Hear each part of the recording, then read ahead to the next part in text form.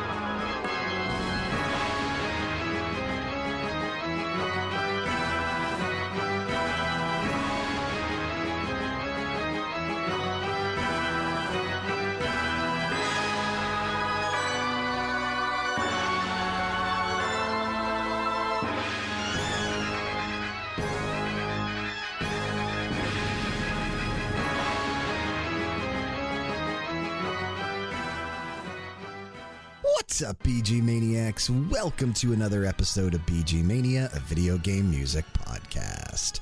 I, of course, am your host, Brian, and joining me on the show this week, he is the host of the Movie Bar. Every month with the dyad, it is Bedroth. Hey, man, how's it going? I like it. I like it. It's like when you open up a door in a haunted house, you never know what's on the other side, and some creepy guy laughing at you. Tis the season, man. It's good stuff. Season. I'm excited for this episode. But before we talk about it, real quick, if you'd be so kind, head on over to Apple Podcasts or whichever app you've chosen to listen to us on and drop us a quick rating and review. Really does help us out in terms of visibility so that this show continues to grow. And remember, we are on Patreon now as well. Patreon.com/RPG Era. Check out our tiers, see what we're doing, and if you feel inclined, toss us a couple bucks each month. If not, continue to listen to the episodes as they upload each week works wonders as well. And of course, special shout out to current executive producers, Jexax and Zenku. Bedroth, we get to do something that I haven't gotten to do in a while. What's that, Brian? We get to shout out some listeners. Ooh, very nice. Because we received 2 pieces of communication over the last week. And I Cool, want to shout man. them both out. I want to shout them both out because a couple weeks ago, maybe a month ago, maybe longer, time blends together, we complained about engagement. So if you want to engage with us, if you want to send us stories, comments, whatever, I'll put them on the air. So we had a listener. His name is Gustavo. He is from Mexico, and he contacted me on Instagram. He said, "Hi, new fan here. I've discovered your BG Mania podcast last week, and I already listened to almost 30 episodes. It's so cool. Wow. I love it. Have you guys made an episode about Hollow Knight or Christopher Larkin? I don't think so. I don't think we have. I don't think we have." And he said, if not, That's are you a great planning idea, to? though. We can, yes. I will put that on the calendar for sometime in 2023. I just want to add Fantastic that my soundtrack. favorite episodes yet have been the Zelda Breath of the Wild one and the Wind Waker one. I just love those soundtracks very much. Hope you keep making great episodes. Greetings from Mexico. And I chatted with him a bit. I sent some responses back and forth, and I asked him through his foray into our catalog of episodes if he's only listened to the older ones or if he's actually listened to any newer ones. He's only heard episodes with Frank on them, surprisingly. So I told him to check out some newer ones, and the quality gets way better as he gets deeper in. Yeah, hopefully if he really likes the Frank episodes, hopefully he still likes it when I join in too. Well, because he asked if we'd ever played anything from Golden Sun, and I told him we have. We actually played Isaac's battle theme on our Mount Rushmore of Composers episode that Shoot Kapow brought, and he said that he would listen to that one next. So by now he's probably already listened to it. Cool. Very cool. Speaking of Shukapow, we just might possibly get her to join us on the Christopher Larkin episode if we do that, because she loves the Hollow Knight soundtrack.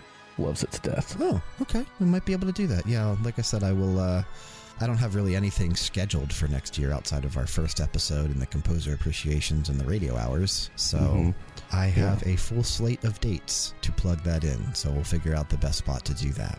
So welcome, Gustavo. I'm glad you're listening.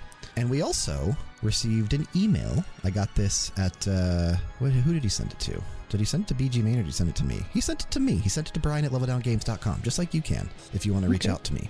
And he said, Brian, hi there. I'm a big fan of BG Mania. Actually, he didn't say big fan. I added that in. But he said, I'm a fan of BG Mania. And I just caught up on listening to your episode on grandparents.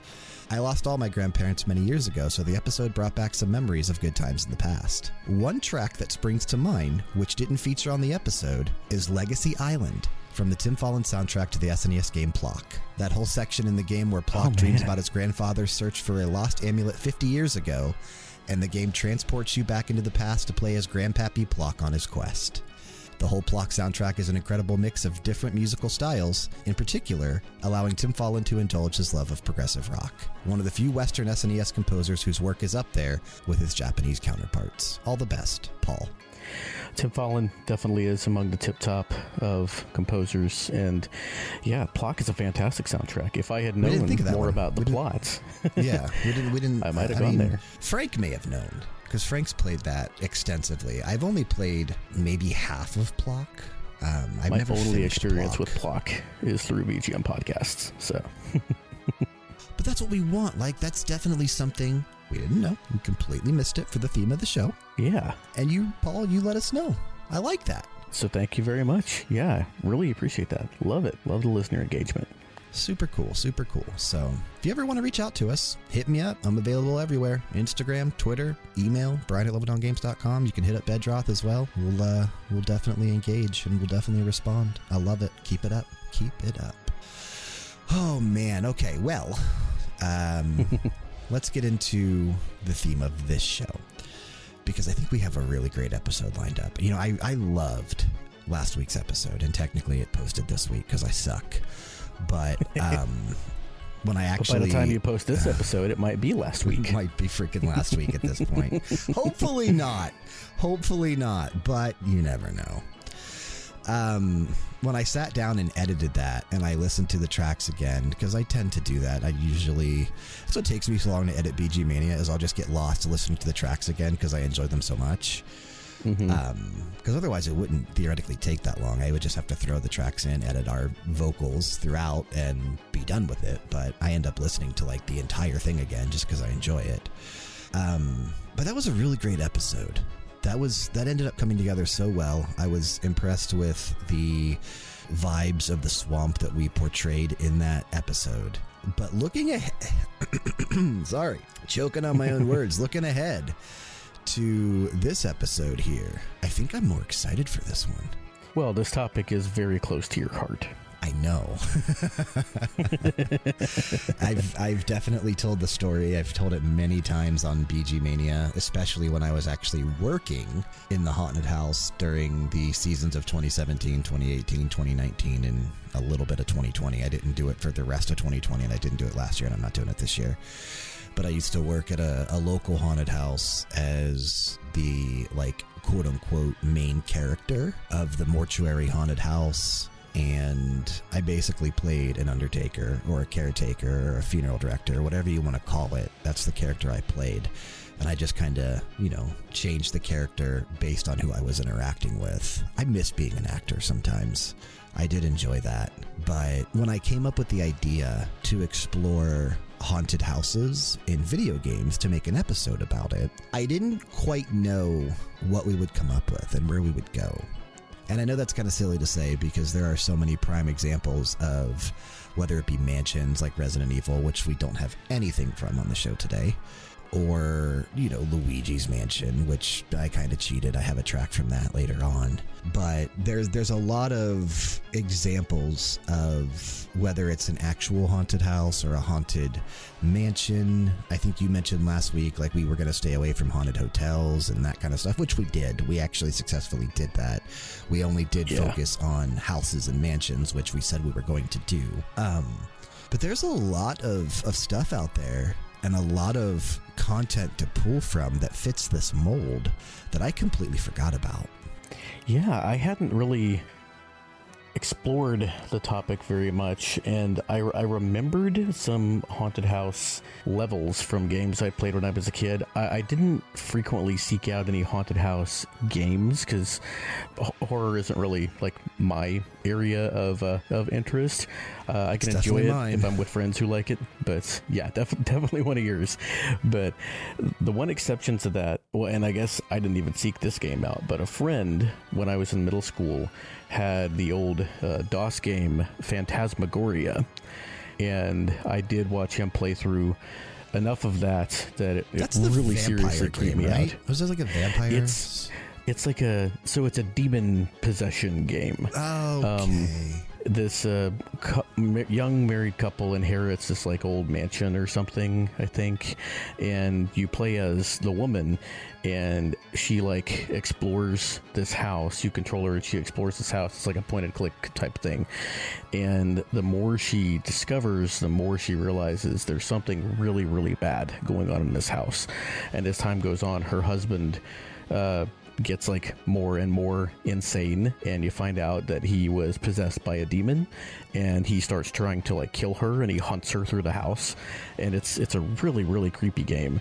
If you haven't played it, if you like this kind of thing, I would definitely go check it out. I actually had a track from it until Brian reminded me of what I said last week about a special track that I ended up bringing. So but it's a cool game. Not my cup of tea, but I recognize that it was, especially for its time, better it was than really cool. Night Trap? Never played Night Trap. I know about its legacy, but I never played it. So it's got to be better than Night Trap. Although, now granted, I did not listen to the track that you initially had on the playlist. I was saving it. But now that we didn't play it, I might have to listen to it, unless you're going to bring it for a future episode, and then I won't. You know what? Throw it in for my radio hour for this month. There you go. Then I'll save it for that. I'll be curious to hear if it stands up to that classic Night Trap theme, because that is pretty 80s and pretty dope. Yeah, I won't say anything about it yet, but I think there are elements of it that I think you'll really appreciate. There are things about it that I know you like about songs. So good. Well, then I'm looking forward to hearing it, and I only have a few more weeks to go until I get to then, so looking forward to that. But yeah, so we are focusing today on the idea of haunted houses, and like I said, all of the tracks we brought today actually are a haunted house in a game, a haunted house level. The entire game may take place in a house. I really wanted to bring something from PT. That demo that was released back on the PlayStation 4 several years ago that Kojima did when he was going to be making a new Silent Hills game before Konami like shuttered everything. I really wanted to bring something from PT, and I looked up the soundtrack, and it's just so nothing. Like, there's no actual tracks, basically. It's just ambient thunder and noises and bumps in the night and that kind of stuff. There wasn't anything that I was like, this could even remotely make an interesting track for the show. But I love PT. I actually, PT was one of the games I explored. I found a couple that, again, I think that the music was probably really good for what it was, for the game, but I didn't really think it was good enough to bring for the show. I agree. I don't remember the names of most of them, but a lot of them were like Phantasmagoria. They were older, like point and click style games. So yeah, for sure. Oh, Seventh Guest was one that I thought of. Oh, okay. Okay. Yeah, I'm familiar with that one. Yeah. There was some pretty cool music in there, but you said that the track I opened up with was actually on your list, and you got to bump it off. I got to leave it off, yeah, because I always let you submit your tracks first. So I always tell you can put your tracks in the playlist first, and then I kind of build off of that, going off of what you submitted and filling some gaps that I think might be missing. And that kind of thing happens surprisingly rarely. I know. Where you and I have the same song. Yeah, and this was one that I think I had, because you always bring like so many potential tracks, and then you kind of whittle them down. I usually just save a handful, usually a couple more than I need in case we have crossovers. But we don't usually. But that opening track you brought was something I initially had saved, and I think I had like 11 tracks or something saved, and I only need 7. But I was happy to bump this one off because it allowed me to bring something else that I probably wouldn't have brought otherwise. But I think that's a great way to open the show. It's very classic, like carnival haunted house feel. Mm-hmm. Yeah. Yeah, with the organ and just that nice creepy flavor, and it was also, the loop is nice and short, so I thought it would make for a decent opening. I never played Carnival, though. I'm guessing that you probably have. I have played Carnival, yeah. It was like an arcade shooter, more or less. Okay. House of the Dead. It's a light gun game, so similar to that. Gotcha. That makes sense with the images I'm seeing. Yeah, you're just shooting at like random enemies and that kind of stuff. It's all based around a carnival, which is why it has that like Ringmaster sound to it almost. It's an alright game. I wouldn't say it's great though. Yeah, and honestly, most of the music was, I thought it was it was okay, but this one, being the haunted house level, I was glad that it was worth bringing. And yeah, couldn't think of a better opening among my tracks. So yeah, and like I said, it definitely has that classic haunted house feel that you expect walking into some rundown, maybe a town carnival or something, right? It just springs up from time to time around the season. And they have some rides there, some midway games, usually some food trucks, or they're not really trucks, are they? They're like food stalls, I guess. And usually a fun house or a haunted house. You ever been to one of those? I've been to a couple of like not really carnival haunted houses, but in my hometown growing up, they had a couple of places that people always like to deck out for haunted houses, and like people's actual houses. Either actual houses, or one was actually like a bed and breakfast that every Halloween they would like let it out so that people could cool. Dress it up as a haunted house. And I went to a Baptist church when I was a kid, and they did what are now called like hell houses. Heaven's Gates, Hell's Flames is what they called it, and it's supposed to like scare people into not wanting to go to hell. but really a lot of teenagers. My understanding is hell's probably way cooler than heaven, so. Yep. From once you don't really believe in the doctrine of it anymore on the surface, wrong people to talk to about that. It does look that way. Yep.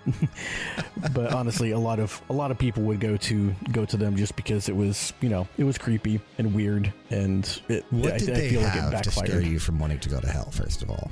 They would usually start out with like these 4 teenagers getting into this car, and like 3 of them would be talking about evil stuff like drinking or sex or doing drugs, and then one of them would be like would be like saying they didn't really want to do that, and then there would be the sound of a car crash, and the one of them would get like escorted off stage by an angel, and the other 3 would go through like these, it was like a pageant type thing, and it was in a church, so it didn't get like super gory or anything, but you'd hear like people yelling and screaming, and like these kids would be like trying to make excuses about how they didn't know all this stuff, and it was like, no, you had your chance. It's really messed up stuff. That sounds awful. It's like it's evangelical chicanery at its best. That sounds so awful. Like, yeah, it's I would really never sit through something like not that. Cool. Yeah, I would never sit through something like that. That sounds like I don't know what I'd rather do. The topic that we have tonight is much more appealing. I will have a little bit less psychologically damaging, I think, stuff to say about my evangelical upbringing and what it did for me and haunted houses later in the show. Oh boy, but we're going a little long for the intro, so I think I'm going to bring it back a little later. Okay. I can't wait to hear that, though. I'm already intrigued. Yeah. I like when you get off on your stories and tangents about that, because, oh man, it's just, it's good times. It's real good times. Well, hopefully listeners like Gustavo and, is it Paul, you said? It was Paul. Okay, excellent. Good. I didn't embarrass myself. Hopefully our listeners like Gustavo and Paul like it too. Yeah. I mean, we run the gambit of listeners, I'm sure, right? There's so many of them out there, so hopefully we don't upset and piss anyone off. But hey, to each their own, right? Everyone's got their own views and opinions, and who's to say what's right and who's to say what's wrong? We don't know. Oh man, yeah, I wasn't even thinking about offending anybody with that. I was just hoping that they didn't mind me going off on tangents in general. I don't mind it at all. Yeah, no, I'm sure they don't either. It's good content. Bring it all. I'll put that stuff up any day. I'm excited about your first block though, man. Yeah, me too, because I have some really fun tracks in this opening block of mine. One that I really enjoy, one that's a beautiful piano piece that if you haven't heard, I think you're going to really like. And then one that I actually forgot about that I kind of rediscovered while going through a bunch of tracks that I had saved in a Halloween playlist that I've just been adding to over the last 5 years of doing this show. So I'm excited for this block. So let's kick things off with Mystic Mansion from Sonic Heroes. This released on January 6, 2004, and it was composed by Naofumi Hataya. I think I said that right. Hataya? Hataya? Naofumi Hataya. Yep, Naofumi Hataya, yeah. And Jun Sonoe.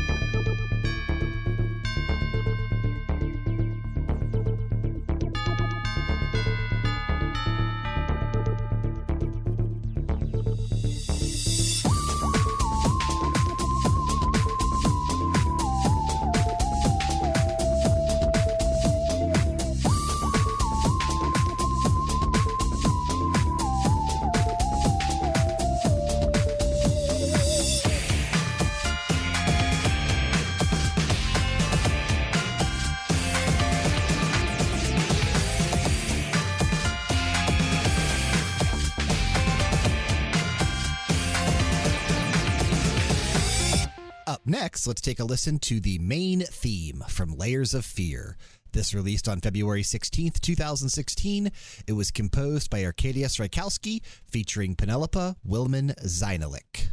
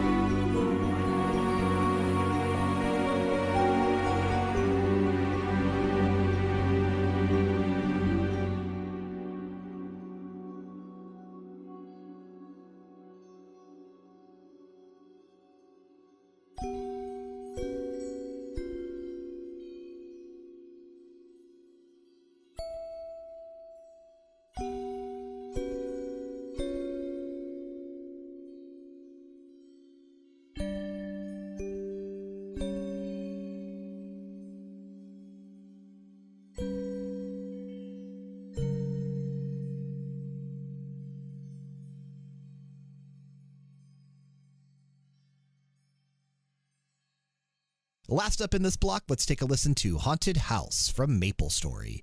Released on May 11th, 2005, composed by Studio EIM.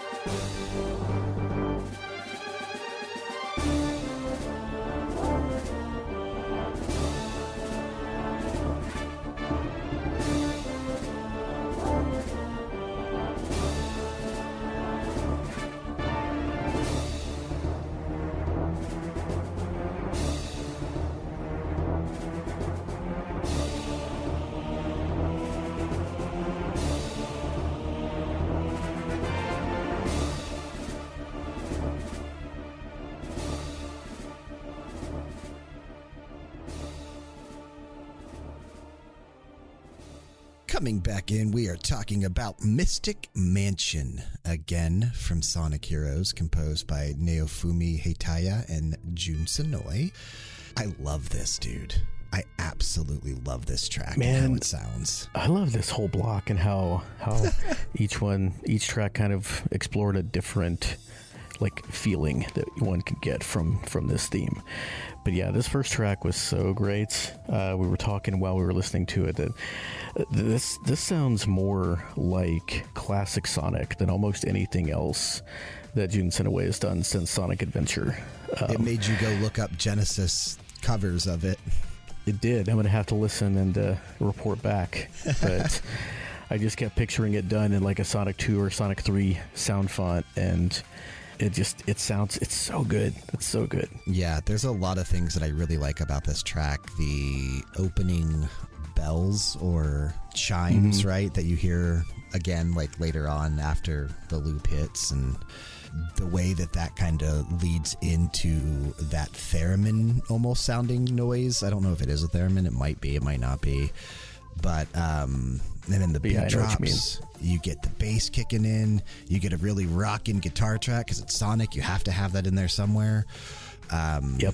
This takes you really on almost like a journey from start to finish in the almost 3 minutes that the track lasts, as if you were going through a legit haunted house. That's cool. Yeah. I never played Sonic Heroes, I don't think. I might have gotten it on Gamefly once back in the day. Okay. But the soundtrack, though, I have explored quite a bit, and it's really, really good stuff if anybody hasn't checked it out. It is a good Sonic soundtrack, and I did own, and I still may own, Sonic Heroes. I had the GameCube version at one time. I don't know if I still do. I may. But I could not tell you what happened in this game. I do not remember. It came out in 2003, early 2004, January 6, 2004. I was 18. I had not even graduated high school yet, and I don't remember a damn thing about this game. I know that it involved you played as like a team, a trio of characters that were connected, kind of like Knuckles Chaotix. I think you were connected by like magic rings and or Sounds power right. rings or whatever you call them depending on the game. And there was Team Sonic, which was Sonic, Knuckles, and Tails. There was Team Dark, which was Shadow, Rouge, and I think Omega, the robot. There was Team Chaotix, which was Vector the Crocodile, Espio the Chameleon, and Charmy the Bee. And then there was another team, I think, that had like Cream the Rabbit and Big the Cat. Yeah, but Team Rose with Amy Rose as well. Oh yeah, Team Rose. Yeah, I think it's Amy, Big, and Cream, but it's That sounds right. yeah. Anyway, but I don't know anything else about it much. Purnell has talked about it a little bit on Rhythm and Pixels, and I think he's talked about how it's kind of like a lot of the modern Sonic games have gotten kind of glitchy in places, and that can interrupt the flow, but he still likes it despite that, so, Yeah, I probably will not go back and ever play through it again. Yeah. I swear, I did play this game. I just don't remember a damn thing about it. I am looking forward to, and I probably shouldn't be, but I am looking forward to Sonic Frontiers next month. I really hope that ends up being good. Yeah, I hope it ends up being good, but I know it's not going to be. Like, I just know it's not going to be. Yeah. There's no way it can be. We've just been disappointed time after time with 3D Sonic, and I don't know. Yep. I don't think they're going to give it the kind of polish that it needs to be what they want it to be. One nice thing is it will have a good soundtrack, though. We've already heard snippets from it, so it will have a good soundtrack regardless. Yeah, you actually said that while we were listening. You can't go wrong with Sonic. Can't go wrong with Sonic. When it comes to soundtracks. That is true. That is very true. Very, very true. You also can't go wrong with slow piano ballads. Yeah, man. And a very slow piano ballad, yes. But a very unsettling piece of music, right? Like, it does, and it creeps up on you because it's really, really nice and really beautiful when it first starts out, and then it gets into like mysterious, and I used the word ethereal when we were listening, and then it just kind of keeps leaning in that direction, and eventually you're finding yourself kind of creeped out.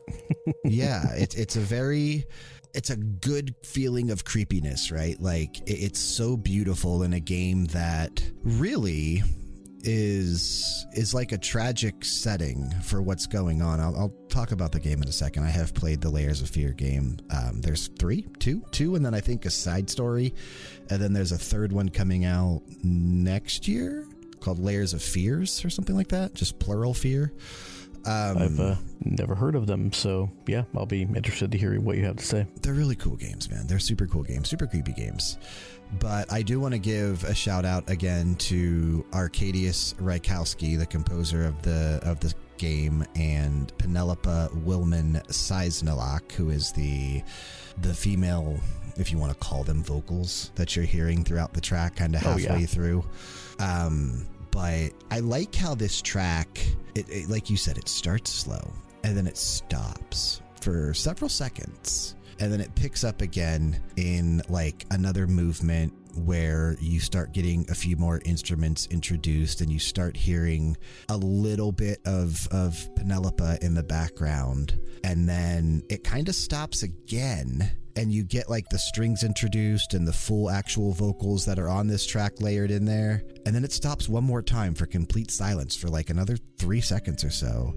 And then it gets into like a very demented piano, right? Like things sound out of tune. Yes. Things sound just even more eerie than they did before. And I think that kind of, whether you want to think of it as music box feel or Jack in the Box, is that what that toy is called? If you want to think of it maybe like that sound. Layers of Fear is a psychological horror game about this painter who is trying to create like his life's greatest achievement, right? His life's greatest work, more or less. But throughout the game and you playing the game and learning this really evil and dark past that he has, you start to see this painter go completely insane, get engulfed by madness and just some really crazy stuff. And it all takes place in this house. And as you are going about the house, as you're going about room to room, the house starts shifting and things start appearing that maybe weren't there before. There's a lot of supernatural happening in this house. You could turn the camera one way, nothing's there. You look back to go the other way, you know, maybe a wall has appeared behind you now and you can't go that way, and then you turn back around and there's like a clue or some writing on the wall or like a really twisted painting that wasn't there before.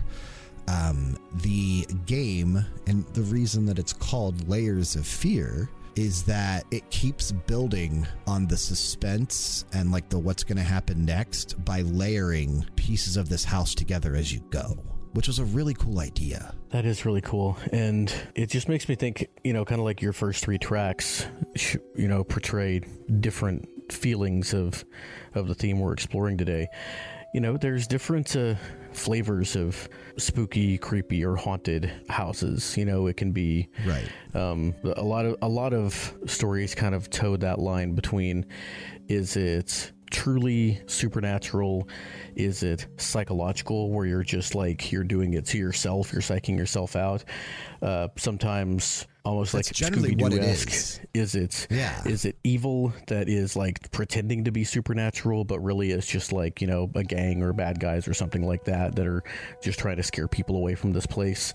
But yeah, a lot of times it's in your head. And I guess here's where I can kind of briefly touch on what I was talking about. So being raised evangelical, when I was, I mean, up until my young adult years, when I started getting more Epicurean and more like, you know, what is what is, and anything that we can't, you know, see or test with the instruments we have.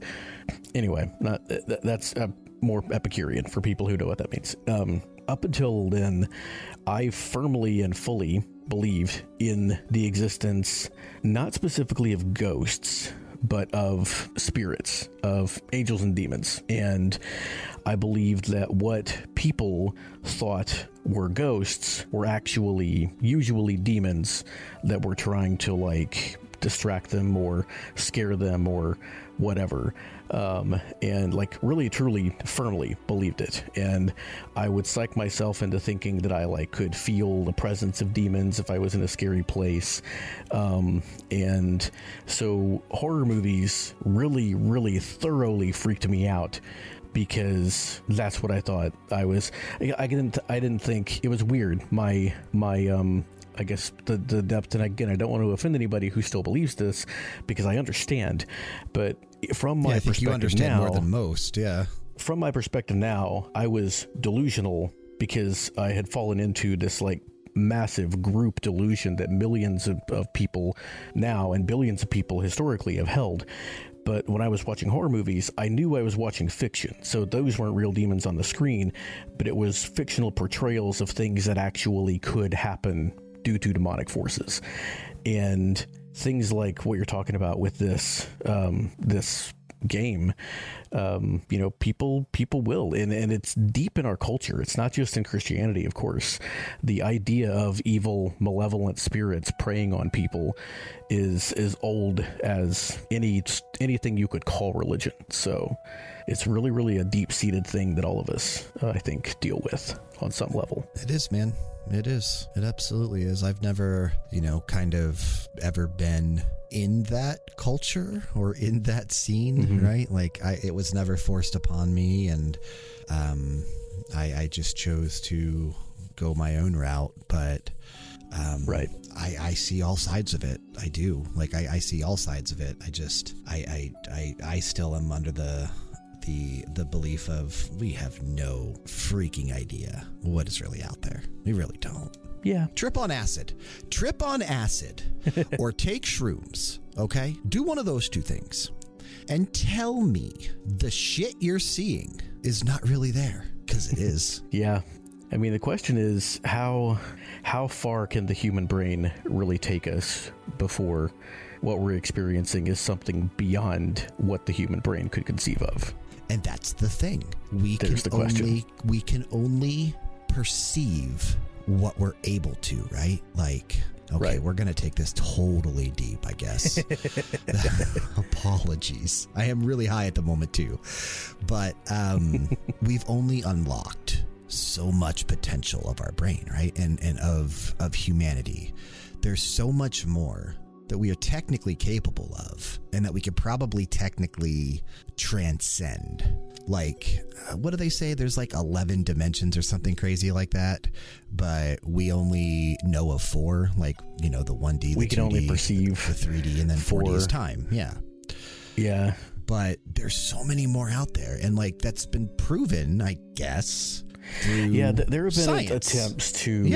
There have been attempts to run experiments testing the theories that there are more dimensions than we can perceive.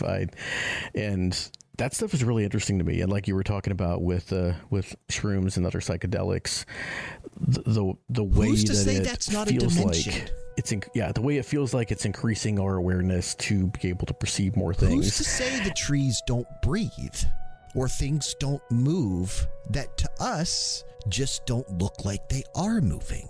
But maybe they are. If we did taglines or subtitles on the show, who's to say the trees don't breathe would be that would be the caption. Who's to say the trees don't breathe? Because they're alive. And if maple trees breathed, what kind of story do you think they would tell, Brian? All right, good transition to get us out of that. Yeah, we'll take it. They would tell a maple story. That's what they would tell you. They would tell a maple story. They would tell you a maple story. And my last track there comes from Maple Story, aptly called Haunted House. This was composed by Studio EIM. I never have been able to find individual composers for Maple Story. I feel like it's just like a massive team that kind of works on this music because it is an MMO that has been out forever, right? This game's it's over a decade old. I think it's even older than that. It's only been on Steam for a little over a decade. But it's a 2D MMORPG that I played a little bit of back in the day, but it never really hooked me.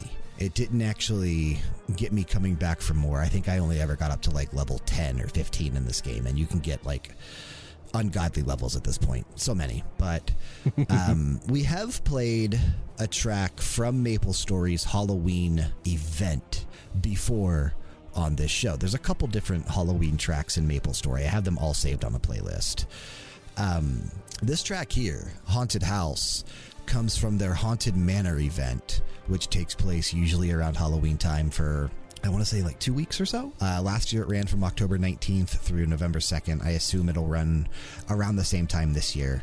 But you basically get to explore this spooky mansion, do some quests, unlock some new rewards, unlock some new costumes, items to use for your character, and then go about your merry way, continuing to play the game. I don't really know what you do in Maple Story. Like, it's not Warcraft. I know that, and it's not as intricate as what you have to do in games like World of Warcraft or Final Fantasy XIV or Lost Ark or things like that.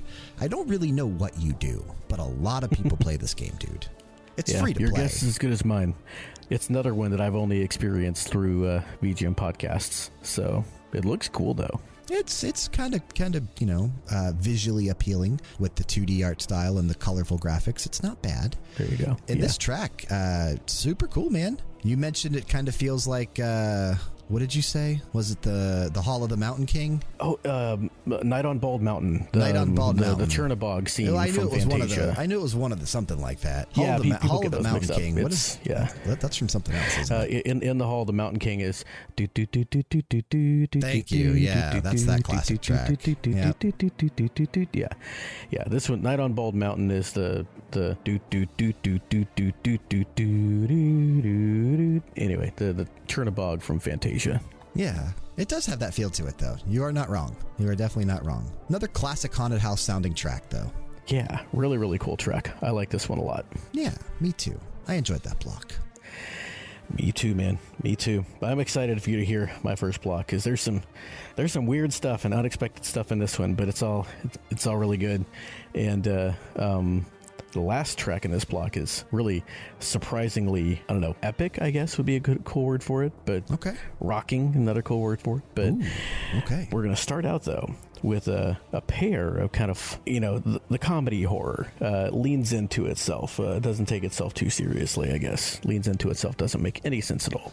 But Hey, speaking of things, the trees breathe, Bedroth. There you go. The trees breathe and then lean into themselves.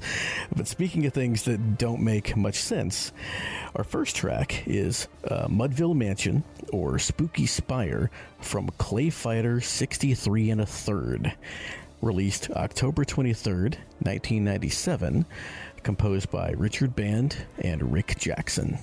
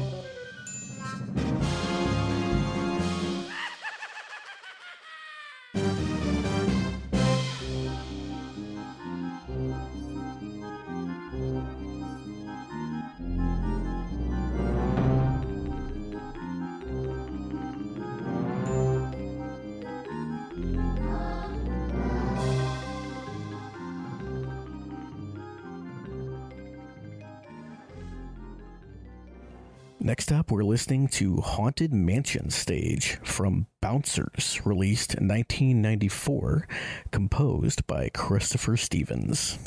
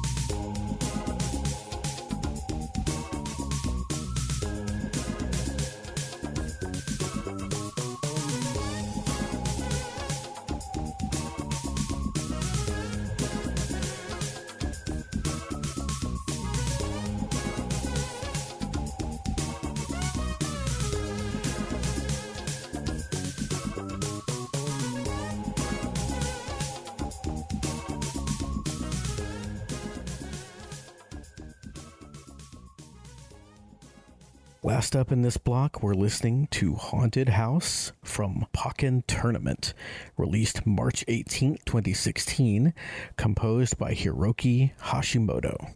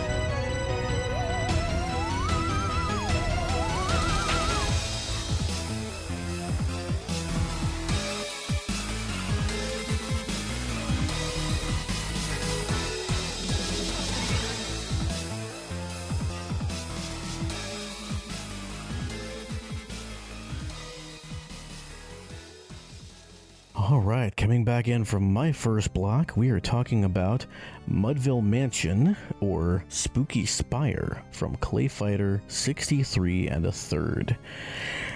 And can I just say, I love the Naked Gun reference. The fact that Clay Fighter 64 was actually Clay Fighter 63 and a third. I love it, dude. This entire game is just, it's very comedic. And I think that's why I enjoyed it so much back in the day. So tongue-in-cheek, so satirical. One of the rare, fighting games that wasn't just a clone of something that came before, but it really was able to stand out from the crowd, even if it wasn't great. I mean, like this, Primal Rage is another one that's kind of like that. But these were fun games, and I don't remember who the character would have been for either of these stages, because the main character I remember is Bad Mr. Frosty. I would assume it has to be Ichabod Clay? Ichabod Clay. Yeah. I just remembered Ichabod Clay. I would assume it has to be him. Though, I mean, does this really fit in like a Sleepy Hollow setting? Probably not. But he's the only character I could think of that fits the theme. I mean, everything was always kind of fast and loose with these games, so it didn't necessarily have to be Sleepy Hollow-ish, even though, it's Ichabod Clay. But yeah, this is a cool track, though. And I wonder knew you would like if those, it's for those laughs. Taffy. It might be, but again, there's nothing candy-ish about the names. Well, no, but he's a former circus freak. Okay, that's true. And this track does have, much like your Carnival track from the beginning, it has a very big top feel to it. Okay, I'm looking at the list of characters. There is a default character in the game named Bonker, who is almost definitely a clown. Wikipedia says Bonker is a former children's entertainer. He went insane years ago and now seeks revenge on anybody who laughed at him in his life. Okay, and this with track a perpetual has scowl. Yeah, with a perpetual scowl on his face and a somber tone of voice, Bonker's homicidal mania belies his flamboyant dress and makeup. Attacking with cream pies, mallets, and a portable cannon, Bonker has many ways to make his enemies suffer. With the knowledge of the laugh, I have a feeling that's for him then, because that was a standout part of the track, that laugh. It says that Ichabod Clay resides in his own haunted mansion, which that makes sense with the Mudville Mansion track. I wonder if this track just plays for both. It does say, because I'm gonna bet maybe that the Spooky Spire, that could be like a circus level, maybe? Yeah, big top, like a circus tent spire. Yeah. Yeah. And then, so it probably plays for both, which is good because that means it also qualifies as a haunted house. So it does. It does. It definitely sounds like haunted house music any way you slice it, though. It really does. It really does. Super cool track. Because even though it's creepy, it's also funny, like with that maniacal laugh, like you said. Yeah. Like I said, that was definitely a standout part of the track, and you and I both got a kick out of it when we were listening to it, and you're like, let's go back and listen to that again. Yeah, the part at the very end of the loop is just really cool, like the last 10 seconds leading up to the end of the loop.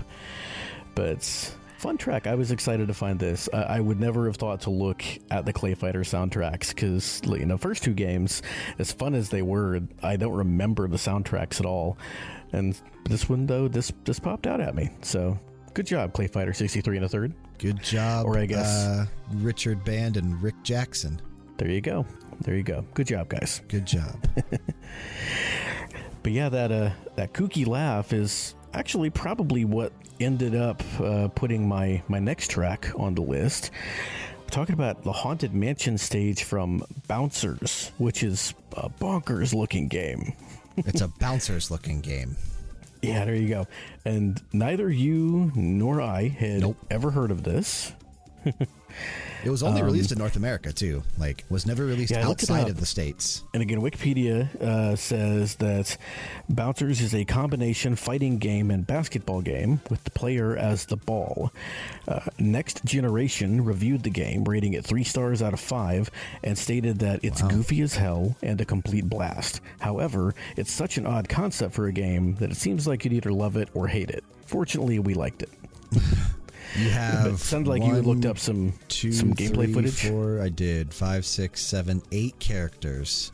They all play identically, but they look different. You have Ugg the Caveman Ball, Fu the Martial Arts Expert Ball, Tank the Military Man Ball, Zap the Magician Ball, Chip the Precocious Kid Ball, Dash the Superhero Ball, Gog the Alien Creature Ball, and Spike the Rockstar Ball. And you're basically, like you said, you're playing these anthropomorphic basketballs, and you have to like. A lot of people can't say that when they're not high. It's tough.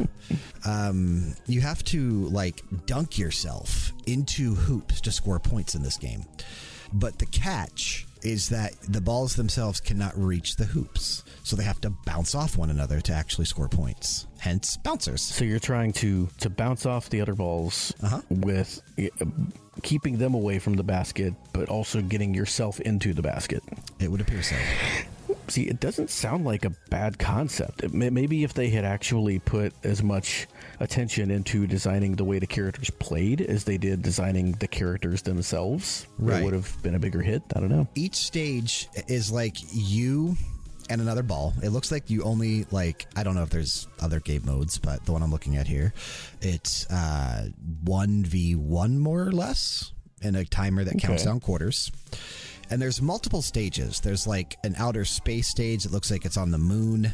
There's like a winter stage. There's like a volcano stage.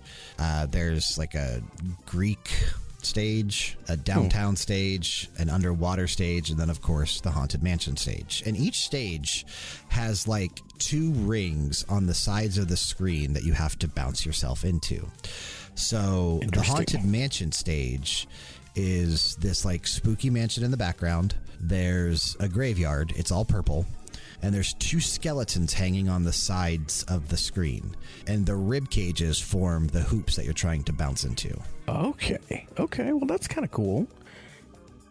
Man, it sounds like this game had maybe good like, ideas. It had a lot of decent elements, but they just for some reason didn't come together into a meaningful whole. But that's where Frank would say, I'd like to come into somebody's meaningful hole, but we're not going to go there. Oh, but you did. Yeah. So, mission accomplished. You're welcome, Frank. But now this track, though, it's kind of like that Sonic track. Not as good. I won't say it's as good, but it has that groovy / creepy feel to it, where you got that nice Genesis bass, but you've also got the theremin. And I told you I felt like it sounded like a spooky Toe Jam and Earl level. It does. But yeah, the crazy different kinds of laughs is really what made me.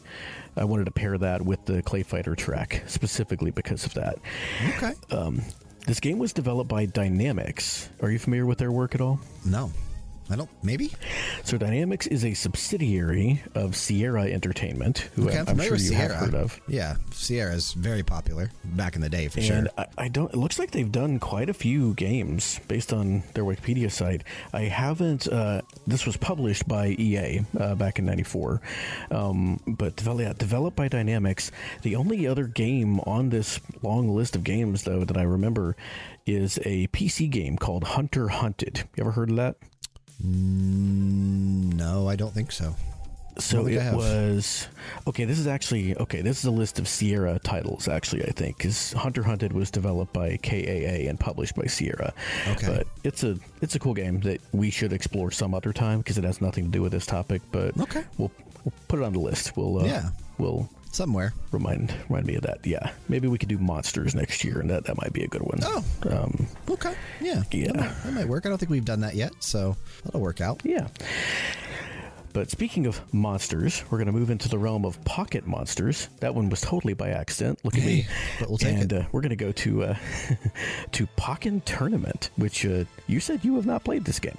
I have not. I've definitely mentioned before, multiple times, that I tend to jump into Pokemon games but never finish them. And I'll do it again next month when Scarlet and Violet come out. I am going to be buying whichever version that Frank and Kyle are not. They're getting the one without the girl, so I will get the one with the girl. I'd rather get that one anyway. I just don't remember what color that is. But I always start them. I play them for several hours, and then I just stop. So when a Pokemon fighting game was announced, I like fighting games, but I'm not really attached to Pokemon, so this never appealed to me that much. Well, and with me, I'm not super attached to the Tekken style of fighting game. If this were a different kind of fighting game, I probably would have been a lot more into it. It's impressive for what it is. Like, if you like the Tekken engine and you like Pokemon, you should definitely check this game out. It's the Tekken team, is it not? Yeah, 100%. And it plays like a Tekken game from everything I remember. I played the demo, and it was fun. It was cool. The one thing that I remember hearing people say is that they wish it had a broader cast of characters, and that it was kind of weird, some of the Pokemon that were chosen for this, like Chandelure in a fighting game. That's kind of interesting. Hey, Chandelure's a cool Pokemon, though. But one of the fighters in the game is Gengar, and of course it's a heavy fighter, and this has to be the Gengar level. And dude, I think so far this might be so far this might be my track of show. I probably agree with you. So far. I have, so far. I have not heard a ton of the Pokken Tournament soundtracks. I've probably heard more than I realize I have, but not a lot of them just stick out to me. You know, I've only heard them in passing, don't have any experience with them in games to kind of tie them to personal memories, but I wasn't expecting dubstep, and I'm always okay with dubstep. Yeah, and this track has a little bit of everything. It's got that kind of classic horror sound, the rock horror. It's got the dubstep thing going for it. You mentioned Thriller at one point. Yeah. Yeah, so it does kind of, have some aspects of Thriller, but I think your Haunted Mansion stage from Bouncers also had some aspects of Thriller as well from Michael Jackson. Oh, yeah. Yeah, for sure. But yeah, I don't.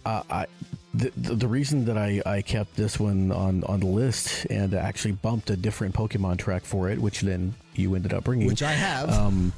Yep, was because it just kept surprising me in all the best ways. Like every 30 seconds or so, it would move on to this slightly different genre, and you could hear it build. And it always delivered. Like whenever it moved on to the next thing, it just it was even better. And really, really enjoyed this track. Yeah, I did too. I'm glad you brought this. I like that, while we have a very, what I would say is a set sound of this episode so far, we do have tracks like this that go in completely different directions to kind of put a nice break every now and then. Yeah, we've had some different flavors to it. Because like I said, your first 3 tracks were all fairly different from each other. And looking at this next block we're coming into, I think we're going to get into some even more different territory.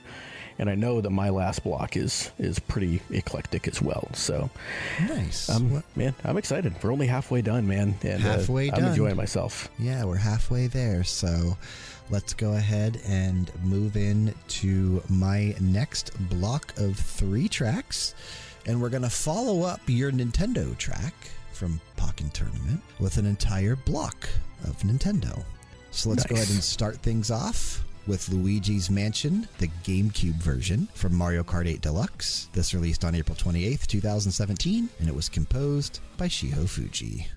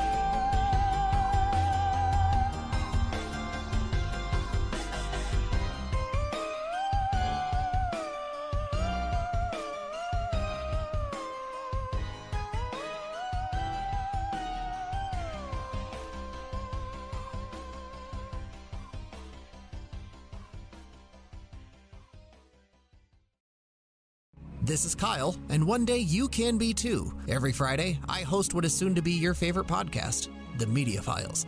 Me and one of my best friends talk about pop culture happenings so that you don't look like an uncultured swine during those boring water cooler conversations.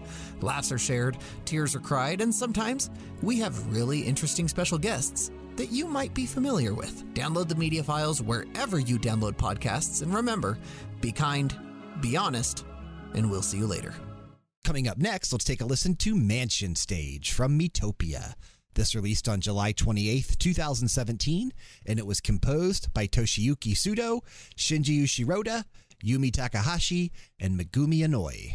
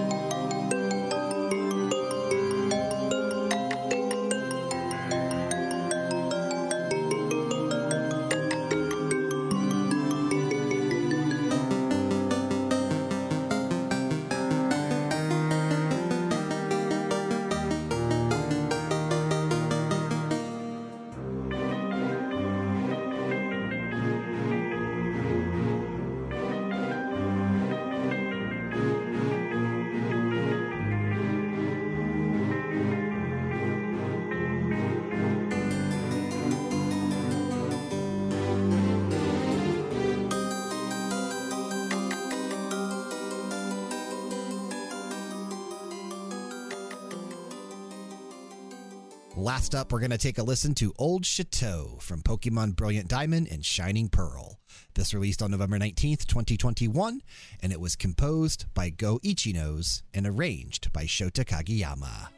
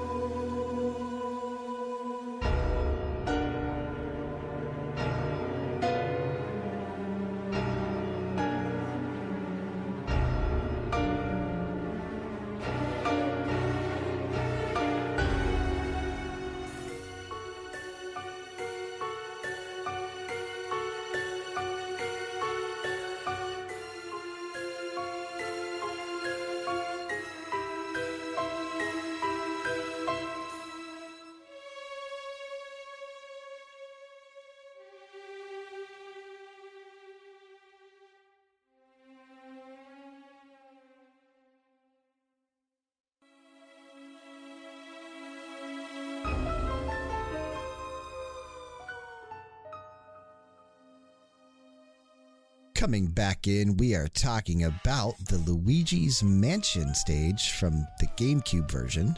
And this is actually from Mario Kart 8 Deluxe, again composed by Shiho Fuji.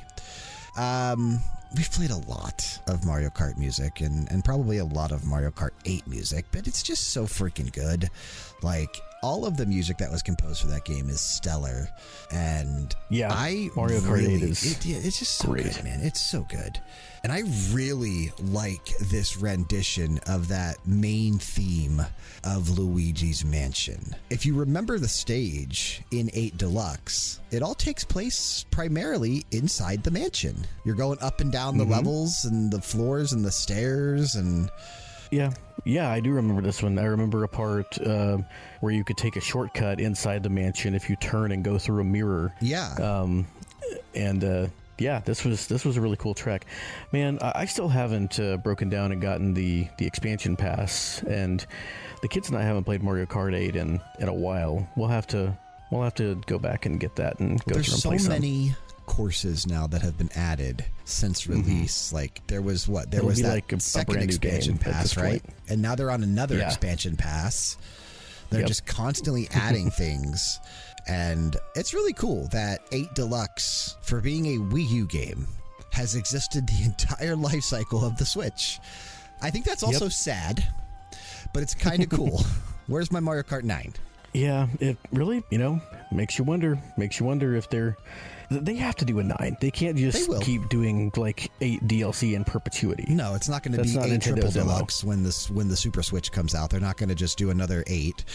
I'm telling you. Super Ultra Hyper Mario Kart 8 I'm Triple telling Deluxe. You. 9 is being saved for whatever's following up the Switch, because that's definitely closer than most people realize. Yeah, I mean, Mario Kart is a system seller, so... I mean, look at it. It's the point, best-selling game on the Switch, and it's a Wii U game. Yep.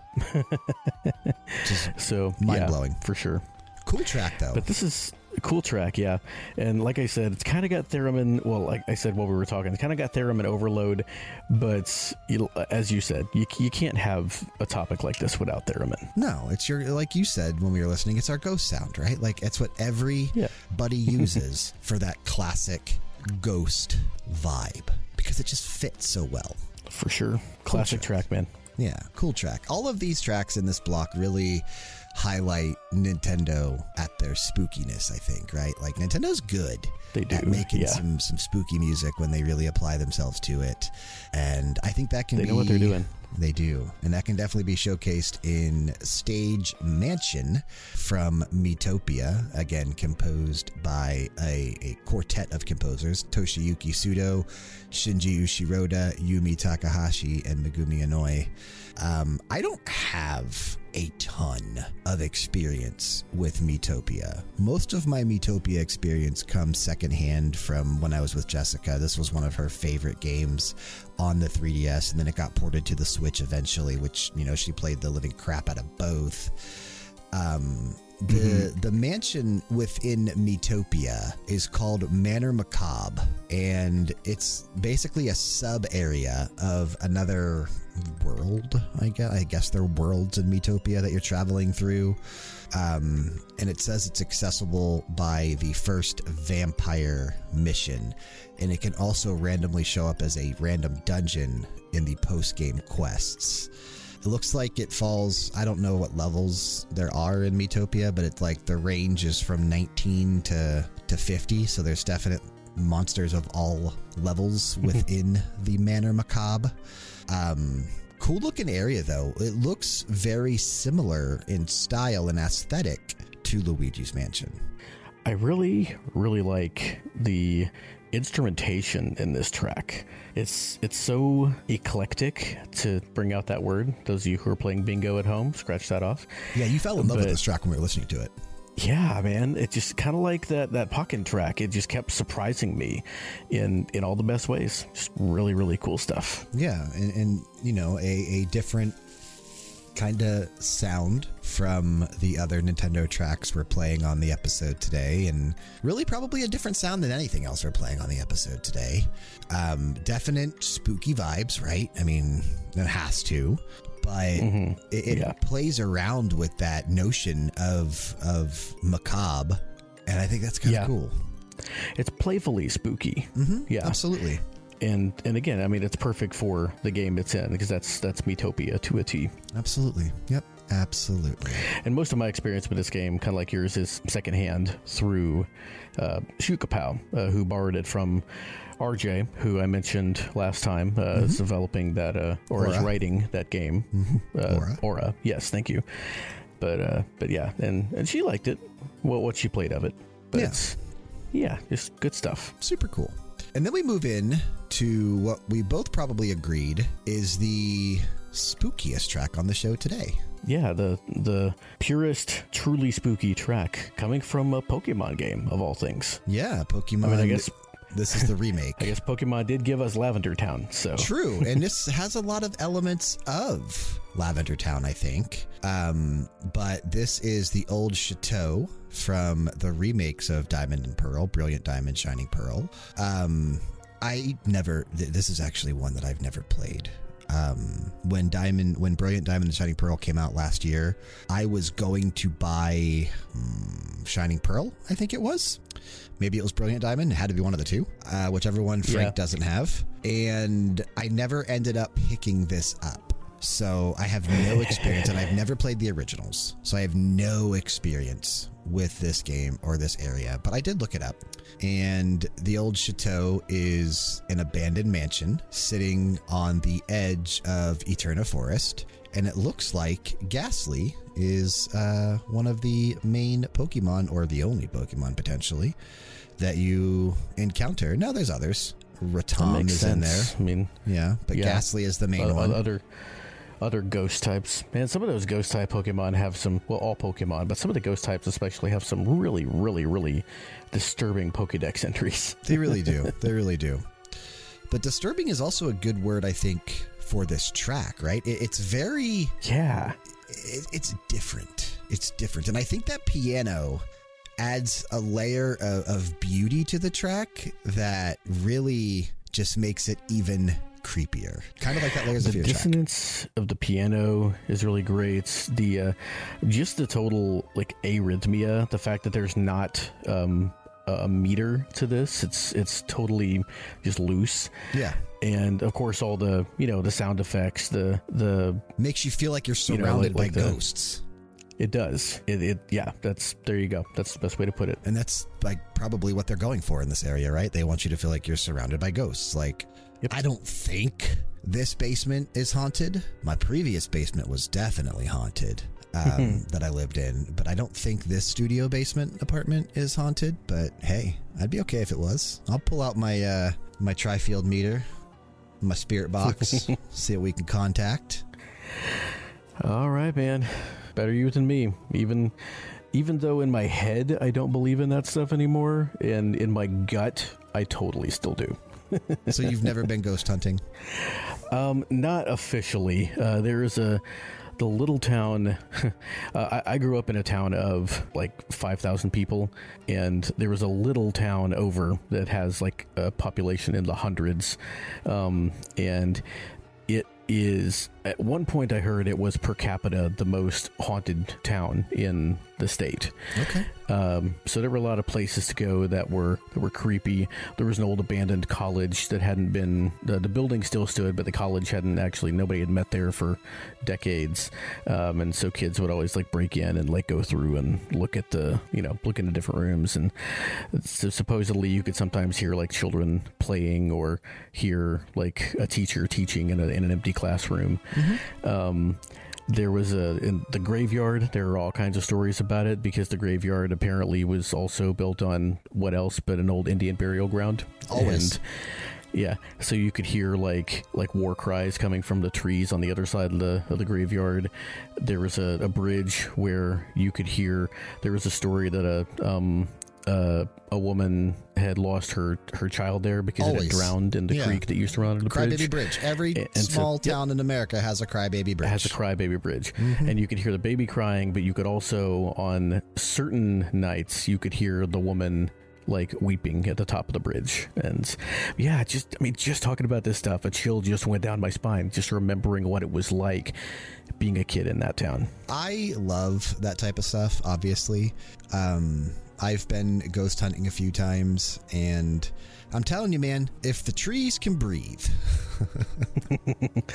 then there are other things out there in other dimensions, right? Like, we don't really know what these radio frequencies and what we are tapping into is actually catching. Because I also believe in the stone tape theory that, Zach Bagans from Ghost Adventures often talks about the stone tape theory, where these objects in the world are able to absorb energy and absorb like things, especially tragic things that happen around them, and that gets stored in like a brick or rock or something like that, right? Or just the earth, like it gets stored there, and you're picking up on elements of that being just released as energy. I totally believe that. Very well, even from a purely, again, Epicurean perspective where you only believe in what you can perceive. Even from that perspective, like you said, there are things out there that we know are beyond our perception without the use of instruments. I mean, just things like infrared and ultraviolet light. Absolutely. And so maybe when we die, there is some part of us that exists in another dimension already, but we'll only be able to perceive it after we lose our connection to the physical 3 dimensions. I think it's a very real maybe possibility. When we're in that dimension, we still have some kind of connection to this one, and this really is people who now only exist on these other layers of reality who are trying to communicate with us. Maybe so. Fascinating to think about, dude. Like, because It really again, is. you really don't know, right? Like, you really don't. And anything is possible. Or maybe it's the programmers of the simulation just messing with us. Yeah, which is another very real possibility, because you think of all of the things that are quote unquote coincidental, right? Like everything just works, everything fits together, right? People came up. Mathematics are a universal language that through binary code anyone would be able to understand. How? Because it was programmed. Yeah. And deja vu is just a soft reboot. Deja vu is just a soft reboot. You've experienced it There's before. another subtitle. I appreciate where we take these episodes now. I've never had more fun doing this. Awesome. It's one of the highlights of my week, dude. Fun stuff. And I am really excited to get into this next block of tracks with you, because I think that you are going to love all 3 of these. I'm excited. And we're going to start things off with kind of an out of left field choice, I guess. Probably not a game a lot of people think of first, but we're going to listen to Boo! Haunted House from the Angry Video Game Nerd Adventures, released September 20th, 2013, and composed by Sam Beddoes.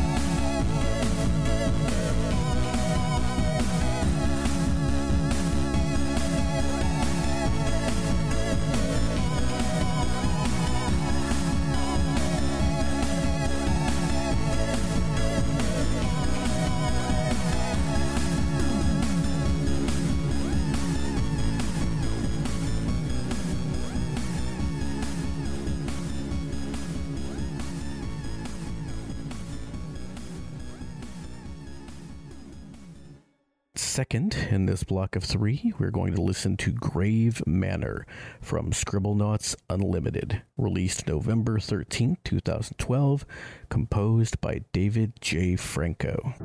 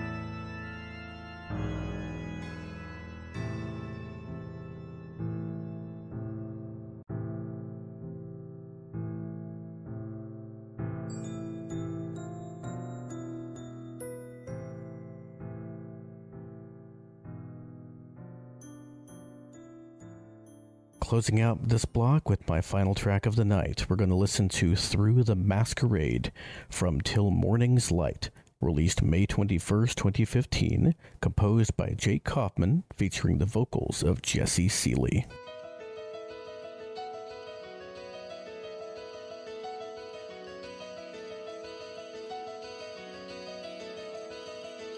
The night is lifted, the stars have shifted, my heart breaks, the silence whispers to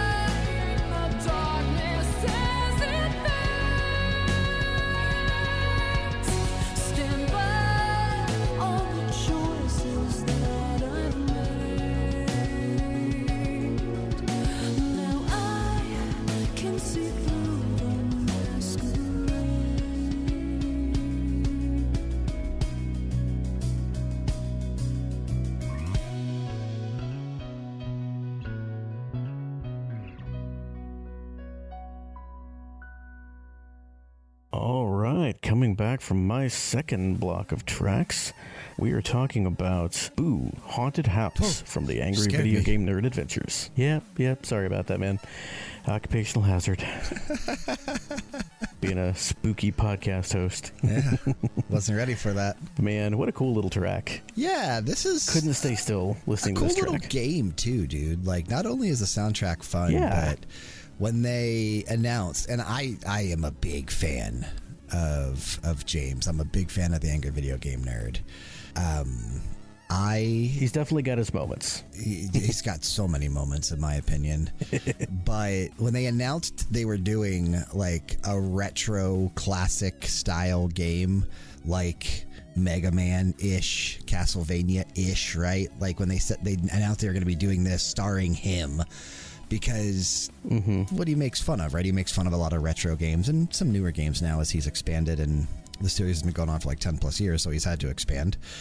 But it was cool getting to play kind of like a parody on what he makes fun of in that style. I wasn't expecting it to be as fun as it was, and I certainly wasn't expecting the soundtrack to be as dope as it was. It's really cool.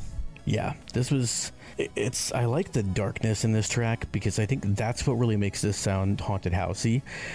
The instrumentation and like, you know, the rhythm, they don't scream haunted house, no pun intended, but there's an aura of spookiness to this that I think it's really cool. It's getting late, and I'm not as eloquent as I was earlier in the show, but yeah, Okay. this music be I cool never stuff. am. This music be cool. There you go. There's a lot of going through and looking at screenshots to remind me of how this game is. There are a lot of areas that actually fit the season of Halloween, right? There's like a boss battle with like a floating devilish Satanist type monster. There's some ghosts floating around, which I'm assuming is from this stage, the haunted house stage. There's some ghosts floating around. There's even like a giant floating meatball eye, which is kind of creepy, and some goblins too, or I think they're goblins and they're pooping. Yeah, this game definitely it's hilarious because it plays with all the classic tropes of video games, and it does it so well. Yeah. Great track though. You asked me if I would classify this as dubstep, and I don't think I would.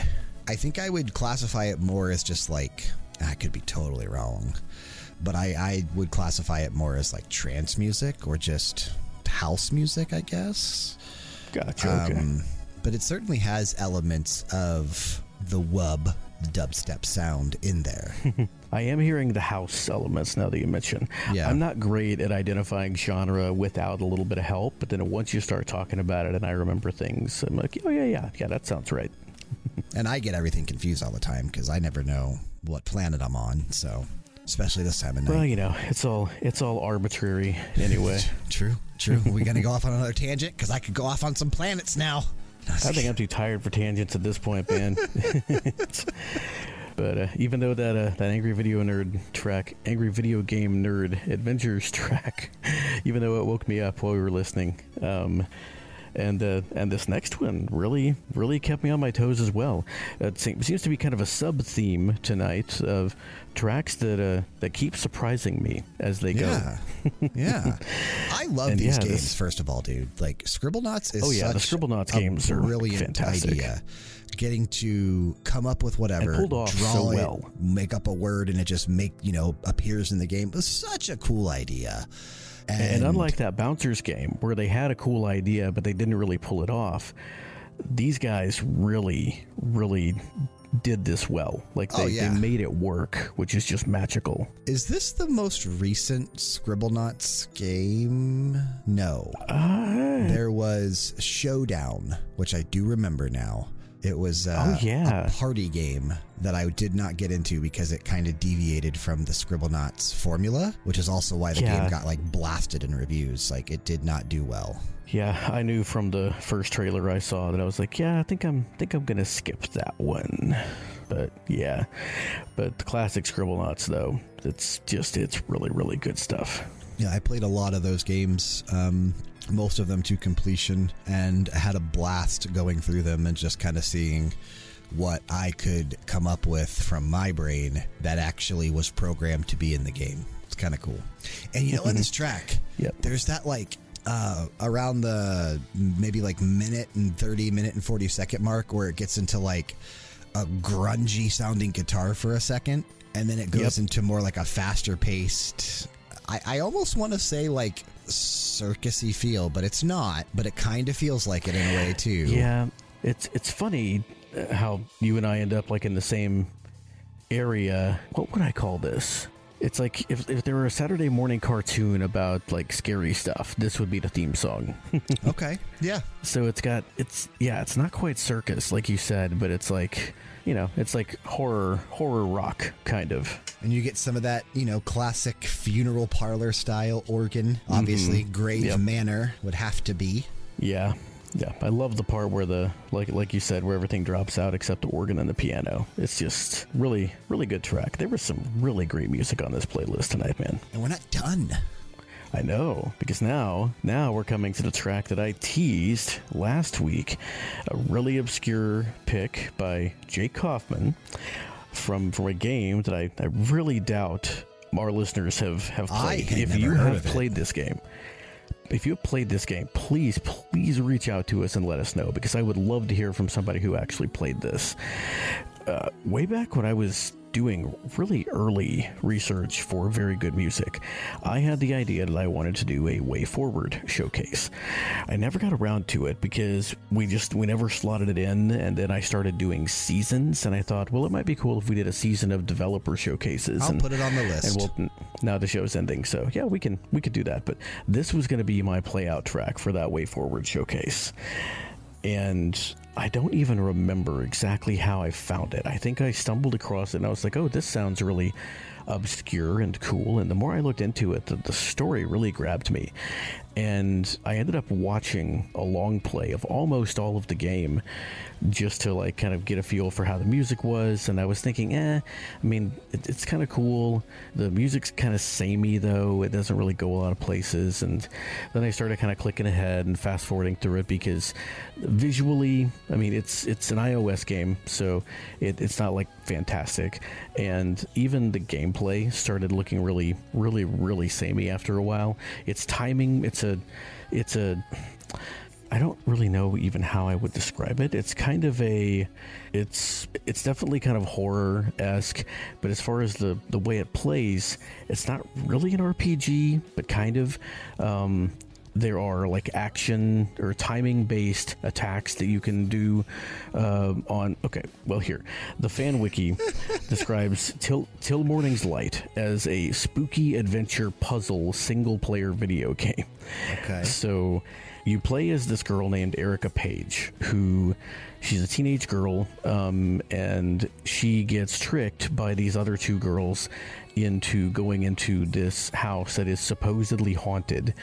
And after they get her in the house and like they bar the door so that she can't get out, and they're like, well, we'll just come back in the morning, you know, there's no such thing as ghosts, she's gonna be fine, she'll be scared, but it's like a hazing type thing. But yeah, she's stuck in this house, and then as she's there, she realizes supposedly this house is haunted by a 200-year-old curse, and the longer that she's in the house, the more that she like explores and starts revealing secrets and realizes, no, okay, there really are like supernatural things in this house. And so she gets stronger and stronger weapons as you go through the game, but the way that you use the weapons to beat the enemies is just timing based. Like you have to swipe the screen at a certain time, and once you get that down, there's no challenge to it. And even the enemies are often like reused renders of the same critter, but just with like different colors. So it's kind of phoned in, no offense, because it's a phone game. But then I fast forwarded to the end, and spoiler alert on a game that probably nobody is ever going to play.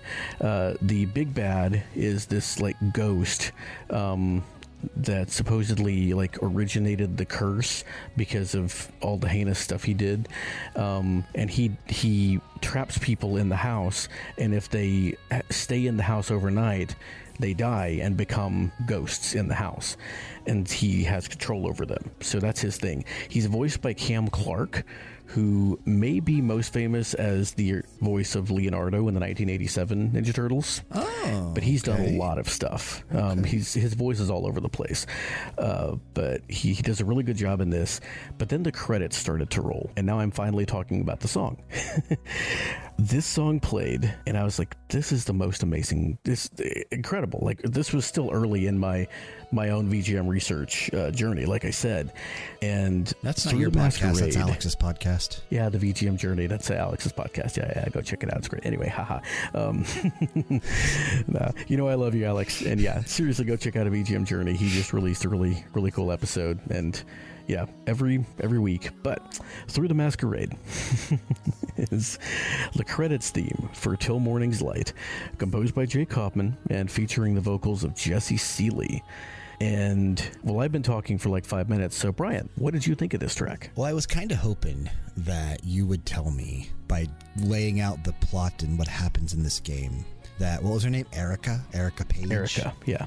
I was sort of hoping that she would get stuck in the house and never be able to leave, and the 200-year-old curse would turn her into Granny from the Granny game that we played a couple weeks ago. That's what I was sort of hoping you would tell me.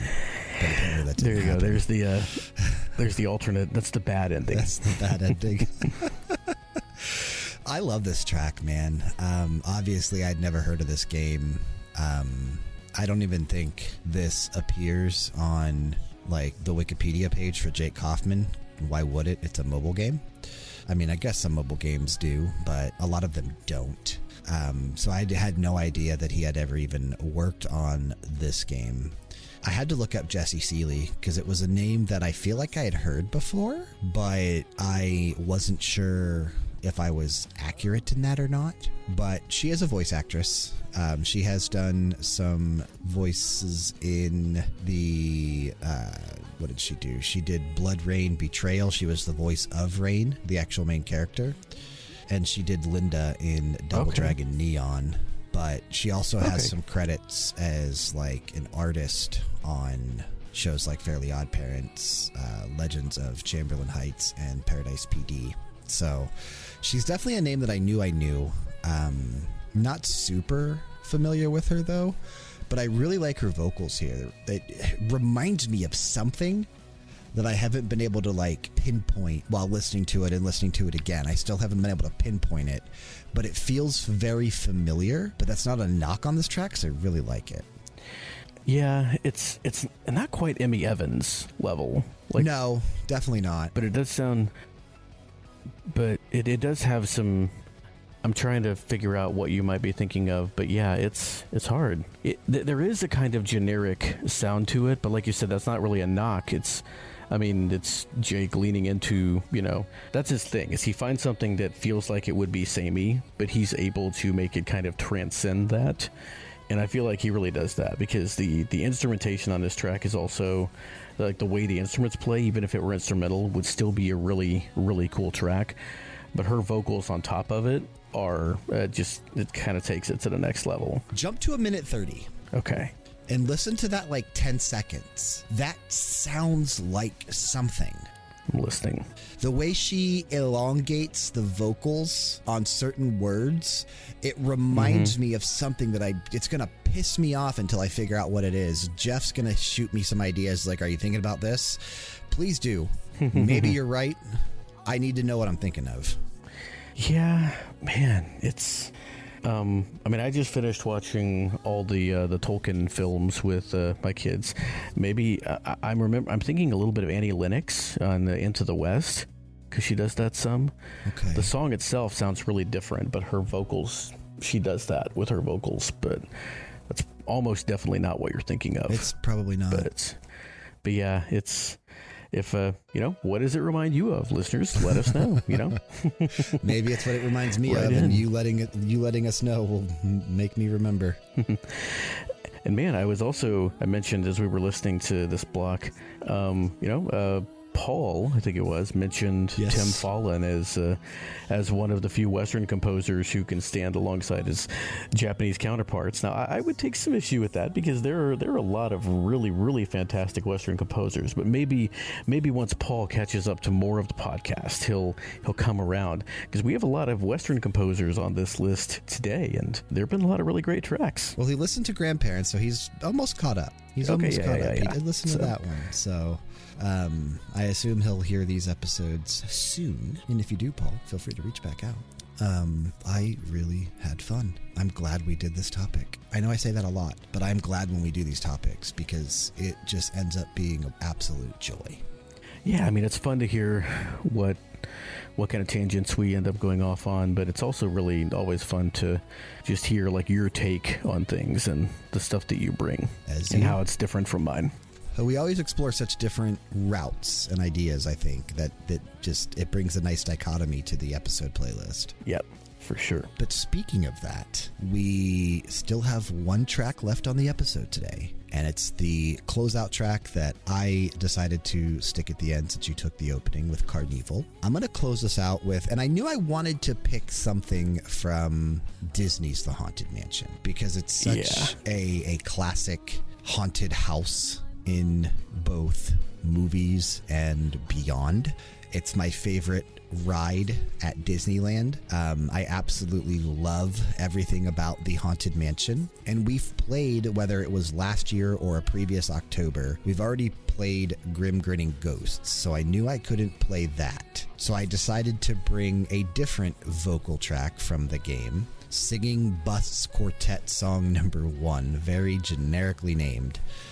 But this is a track that, so if you remember the ride, there was that scene where there's those like statue heads that are kind of talking to you and that kind of stuff. Mm-hmm. It's meant to be them. And they're talking about, you know, there's 4 heads. They need a 5th. They want to basically take your head and keep it there with them. Very short track, just over a minute, but a nice way to capstone this entire episode with no instruments, right? It's just vocals, that classic barbershop quartet style that I freaking love, man. I love the deep bassy singing that these groups bring. Oh yeah, man. It's so cool. I was gonna say this is like a spooky barbershop quartet, Yeah. and I love that sound. It's so I love that cool. sound.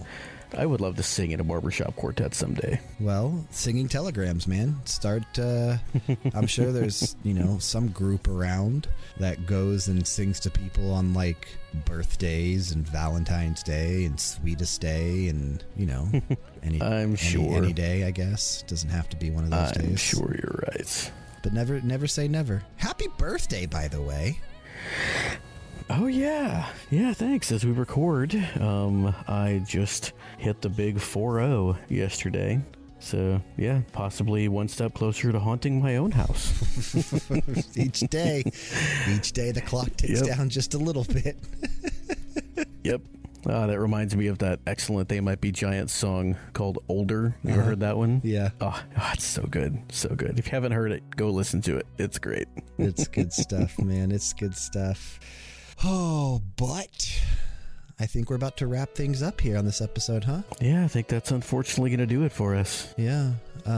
Before we get on out of here, do you have anything you'd like to plug this week? No, not in particular. Just, keep checking out very good music. We're going to be coming back with our penultimate episode at some point soon, and the movie bar. I didn't mention this last time.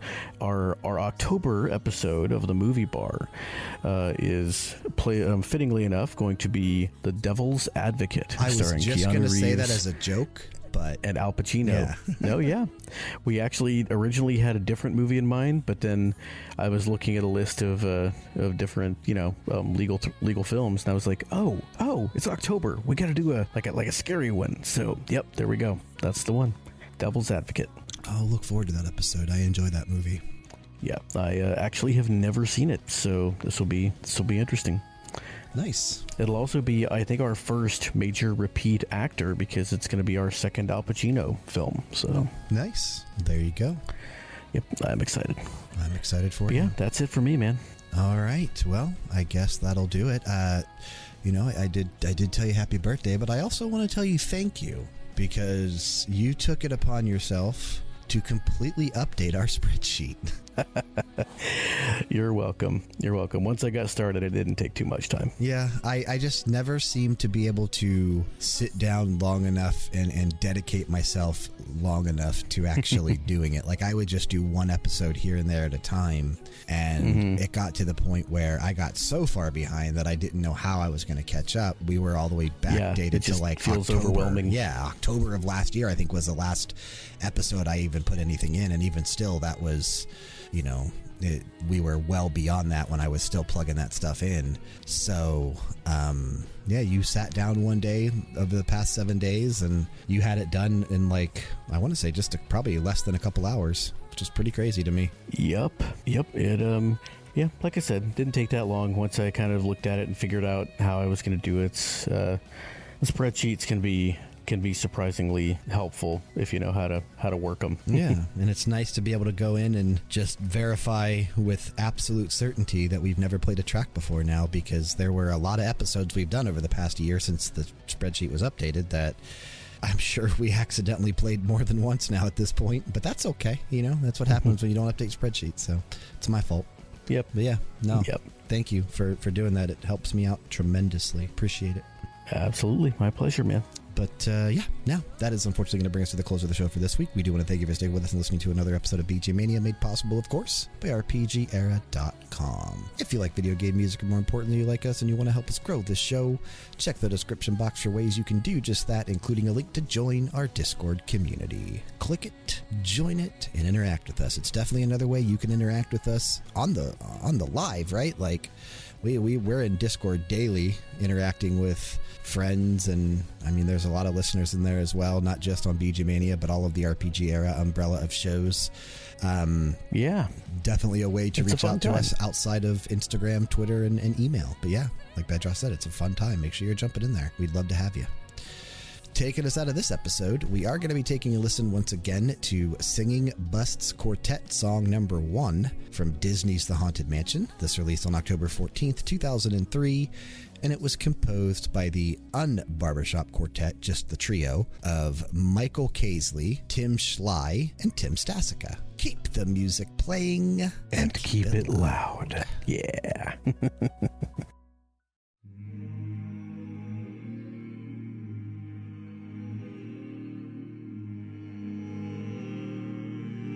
Brothers are quite like the others. We're evil, don't you see? You should be scared, you should be shy. We also hold a key. We are four unhappy heads looking for a fifth. Keep it up and you'll be here. Another graveyard stiff. We will speak, we will creak, for that bothers Zeke. Busts like us are way too tough for this graveyard melody.